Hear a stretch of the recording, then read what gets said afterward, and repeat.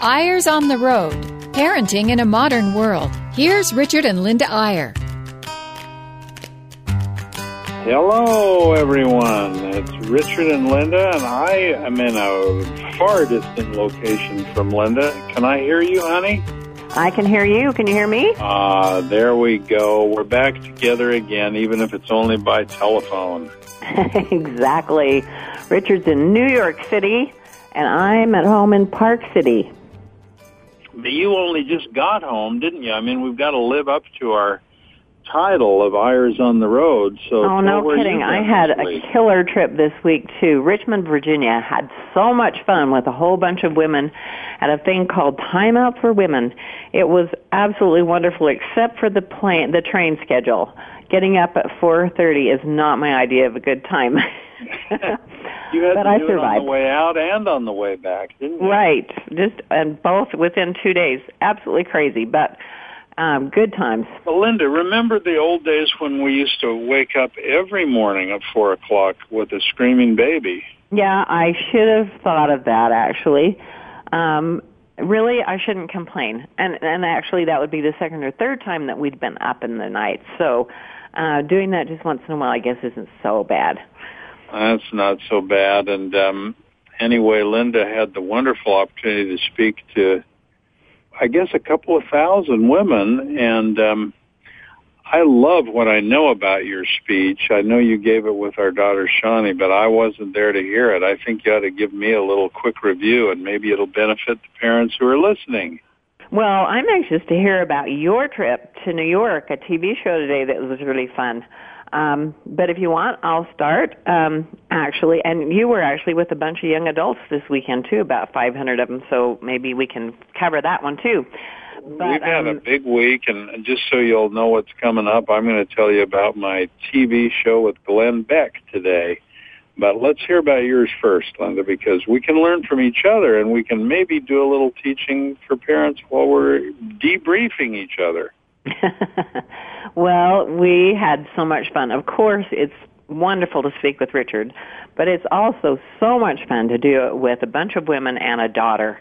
Shawnee Pothier and I got to speak to these women at Time Out, and it was so fun because, I don't know, I can't figure out how they can get so many people out to these. When they do them in Salt Lake City, they get 4,000 women out, and usually it's 2,000 to 3,000. We're doing Phoenix in a couple of weeks, and that's 3,000 totally sold out. I just don't know how they do it, but I think part of the Where thing do they leave their children, all these moms? Where do they put all their children? Friday night and Saturday, so they leave it with their husbands, those guys. Oh, wow. Helpful. And mothers and mother-in-laws, and actually they come in groups. They come with mothers and daughters and daughter-in-laws and groups of friends and book clubs, and it's just unbelievable how they can get those many people out. But I think part of the reason is that women really need to get away, and they love to talk. Yeah. A lot of them stay over in hotels and so on, have big slumber parties, and have so much fun reconnecting, whether it's with a family member or whether it's with friends that they haven't seen for a long time, or friends that they were with all the time, but to have something new to talk about. All right, so I want to know. So I want to know, what was your message to all these moms, all congregated together? Well, our message this time was how to make your life at home a little more holy. And by that, I mean, we actually, Shawnee said, close your eyes and visualize holy in your mind and see what you think. And of course, people came up with Mother Teresa and cathedrals and all that kind of stuff. And she said, now really envision what your morning was like just before you left. And it was a totally different deal. So we really talked to them about how to decide to do better, whether it's a morning schedule, whether it's buckling your kids in the car, which you may hate, and change your mind about that, whether it's after school, and just changing a little bit to make things more calm and peaceful at your house. And then I talked about the fact that one way to be more holy, more peaceful, is to actually go through tribulation. Now, that sounds like an oxymoron, but It really is fun. I mean, in Paul it says glory and tribulation. Now that does sound like an oxymoron, but yeah. It's not that you want your husband to call you and say, honey, I've just been in an accident, the car is totaled, my leg is broken, and we have no insurance, and then you scream, hooray. I mean, it takes a long time to look back and see that the hard times have made you who you are and refined you as a person and helped you to become really a lot better. And we talked about tribulations make you either better or bitter, and you have to decide which one of those it's going to make you. Better or bitter? I like that. It really better is or true, though. Bitter. And Linda, you're saying that even buckling little kids in their seatbelts can be a holy experience? Yeah, Shawnee went to a retreat with a bunch of wonderful young mothers with a lot of kids, and some of them not so young. But this one little mother with 7 kids and triplets said her worst thing was getting kids in those car seats. And she said, she just decided to change her mind about hating that. And she said, every time I buckle them in, I just look in their little faces and say, I love you so much. And it changed her whole way of doing things when she got those kids in the car. So, the things you hate the most might be a way to help you be a better person.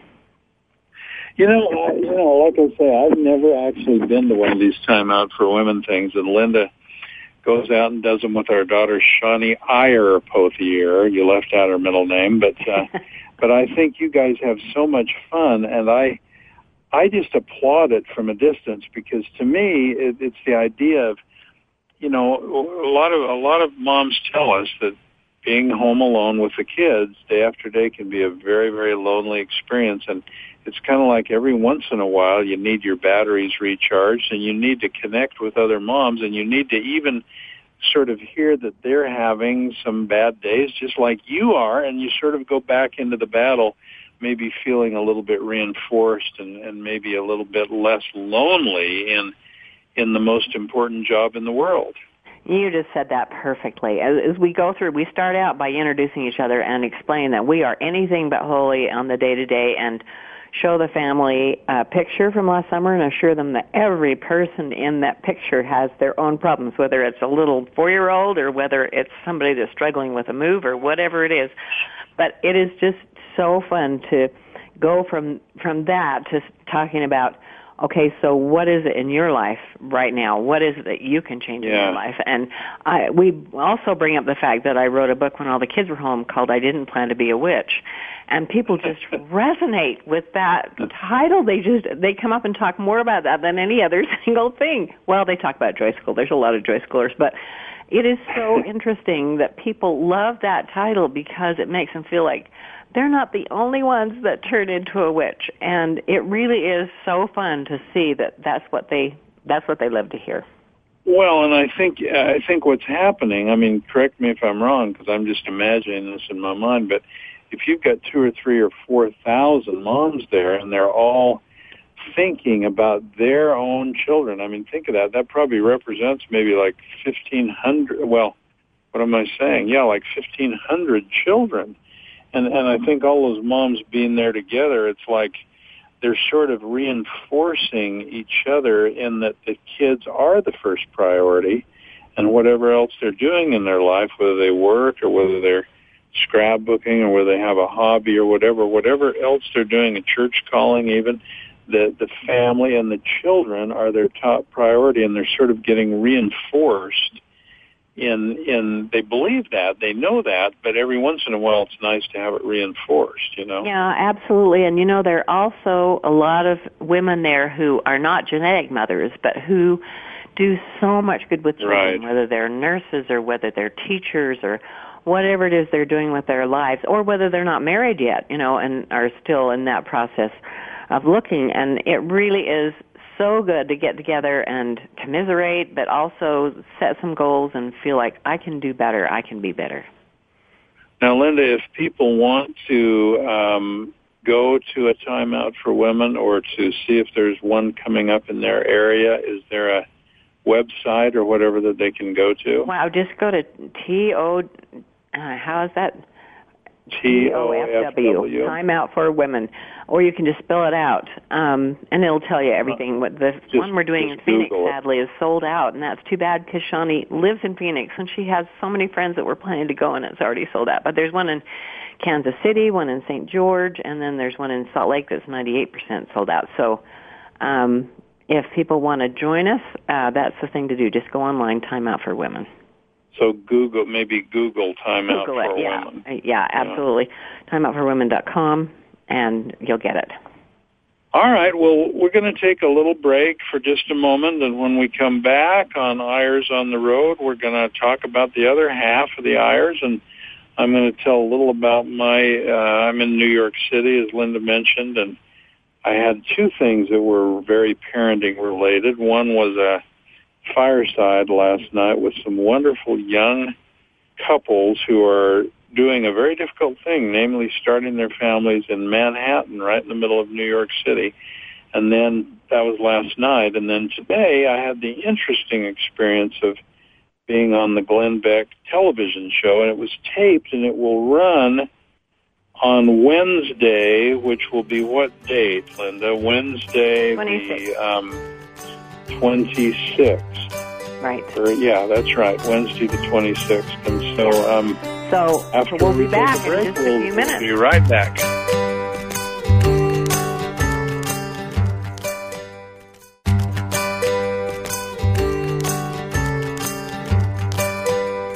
Okay, so now here we are. We get to hear from you. I interviewed you. Now you can interview me. So I'll just give you an opening. So last night I had a kind of a really nice experience because I was with our son Talmadge, who lives on the Upper East Side in Manhattan, with his wife Anita, who is a wonderful Swiss woman who married Talmadge about 2 years ago, and they are expecting their first child. And they were attending along with a few other young couples, and I was sitting there with them last night thinking, what a brave bunch of folks to be raising your first children right in the middle of Manhattan, right in New York City.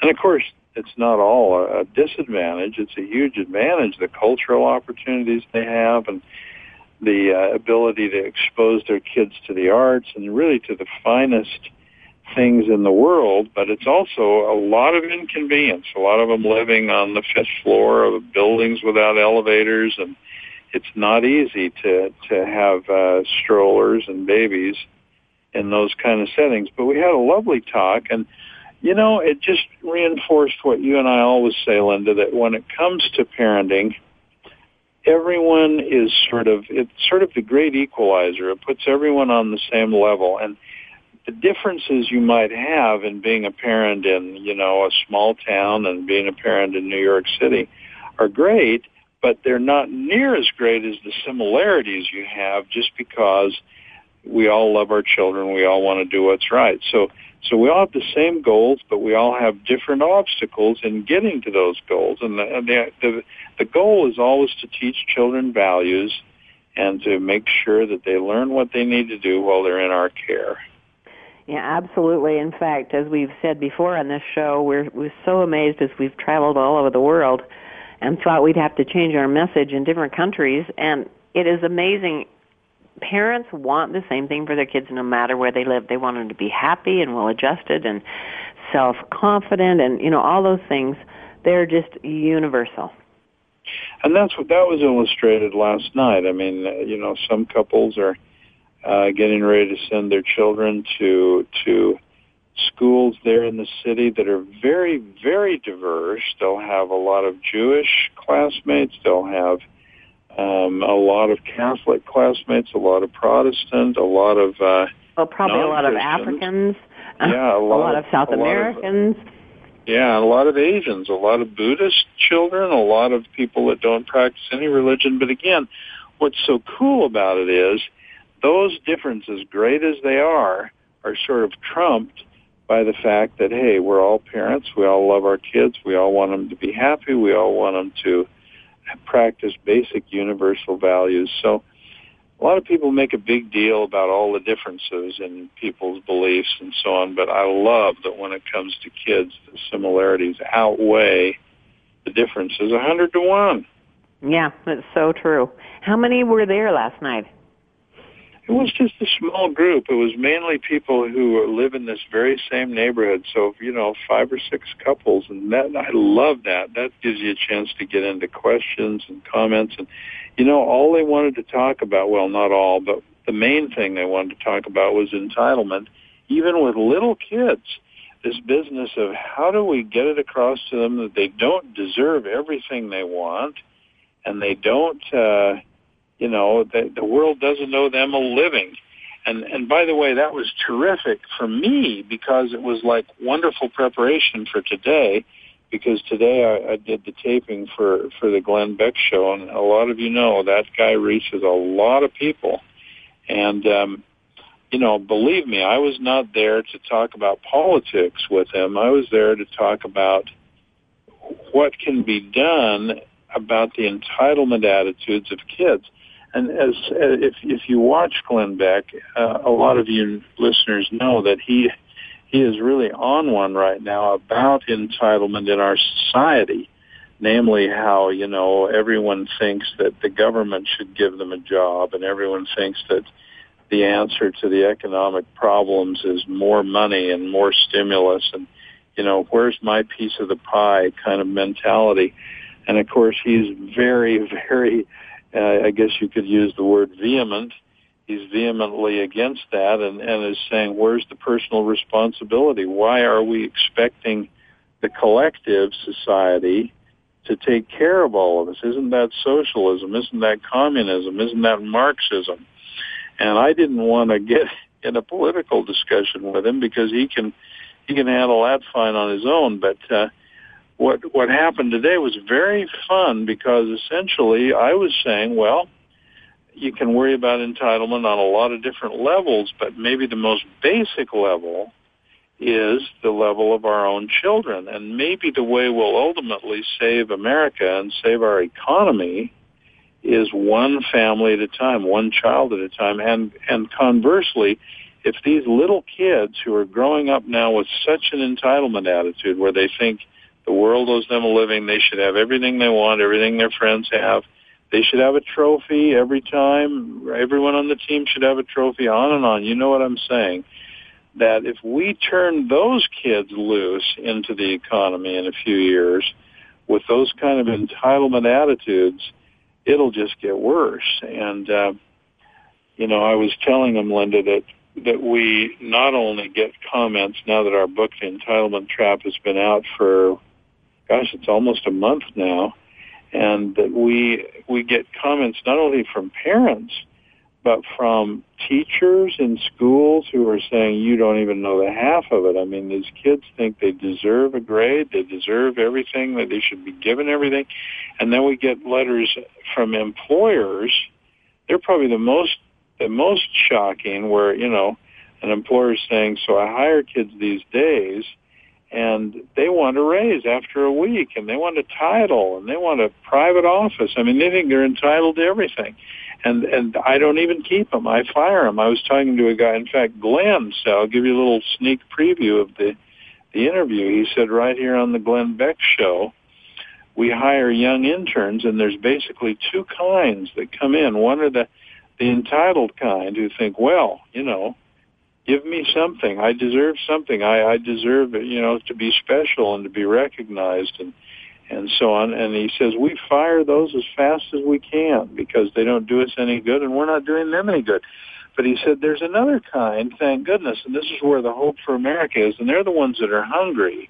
They're the ones that come in and say, what can I do for you? How can I make my job better? How can I be a valuable employee to you? I want to do more than what you've given me.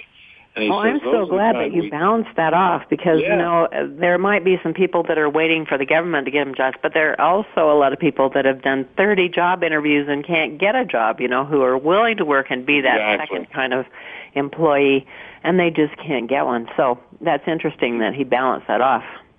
Yeah, and I mean, he's a blunt guy, as we all know, and he's like, we just fire those entitlements as quick as we can. And he said any employer would, because they're going to drag you down. They're going to be a drain on you instead of an asset.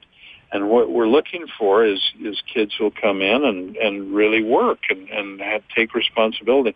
So, obviously that led to the conversation of what in the world should parents be, if they really love their kids and they're really trying to prepare them to be successful or at least to survive in the world they're going into, for heaven's sake, teach them some responsibility. And then we got into the thing of ownership, and he was intrigued by the idea that if people don't own things, they never feel fully responsible for them. And it can't be the kind of ownership where someone says, here, this is yours, I give it to you.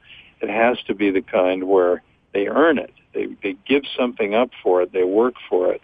And he made the comment that that was not a problem for him growing up. He's in his mid to late 40s now, and he was talking about, when I grew up, I had one of two choices: either go out and mow somebody's lawn and earn a couple of bucks, or just go without money. I mean, it was pretty simple for me. Yeah. And a lot of us remember that, but boy, oh boy, that is not the way it is today. In fact, he was saying up in his neighborhood in Connecticut, he was actually trying to find someone who'd mow his lawn. He didn't want a lawn service. He didn't want some, a professional company. He wanted a kid to come and mow his lawn and pay him for him. He could not find a single kid who would come and mow his lawn for money because they're so entitled. He happened to live in a very entitled, or did. Well, yeah, I mean, they're just too busy with tennis lessons and homework and football and all that stuff. And you know what? Our kids were like that too. I mean, they were basketball players. They left in the dark and got home in the dark. So, to balance that off, there are some reasons why they don't do that. But boy, work is just so important. We've lost the value of work. Although, when you're on a team, that's a lot of work. It's a different kind of work than our kids used to do. And I kind of found myself, strangely, standing up for parents these days. It is a little different. It's not as easy to send a kid out to get a job mowing lawns. I mean, there's safety issues, there's privacy issues, there's a lot of things. And so that led into this discussion about why not, if you want your kid to learn responsibility and for whatever reason you can't send him out on his own to make a buck, why not set up a simple little family economy in your own home where there's certain things, not cleaning his own room, not doing things he should have to do anyway, but here's a job that either I've got to do it or you do. Here's the back porch or the front hallway, or here's, and set it up in a way that they keep track of their own work. And most importantly, and I think we spent quite a bit of time on this, was this payday, so that when Saturday comes, it's not allowance day, for crying out loud. Allowance that's like a welfare line. It's payday, and how much you get is according to how much work you did. And now the kid gets this money, and he's like, this is really my money. In his own mind, I earned it. It's mine, and whatever I buy with it is mine. And we're not trying to create selfish little kids, but we're trying to create kids who say, I now have some pride in what I earned and what I bought with it, and I'm going to take care of it. And that's the beginning of a mentality which becomes a responsible attitude, and that's a kid who will go out and get a job and do well at his job and not get fired. Right. And, we have to be careful about this allowance thing. I know you're totally against allowances, but a lot of parents do a really good job with allowance if they have paid their kids for something they've done and not just hand it to them. I mean, right. It's kind of a matter of semantics on that, but it is so important to have the kids working for what they get. No handouts, because that's the problem. Well, and I actually do think that the term, I know you always call me on this, Linda, and I know you're right. There are parents that have very well-designed sort of performance-based allowances, but even the term is not so great. I mean, if you're going to create a real family economy, why not use real free enterprise economic terms and call it earning, and call it payday, and call it savings, and call it budgeting, and call it giving, so that kids grow up sort of understanding those economic terms and knowing that those are the things they're going to do.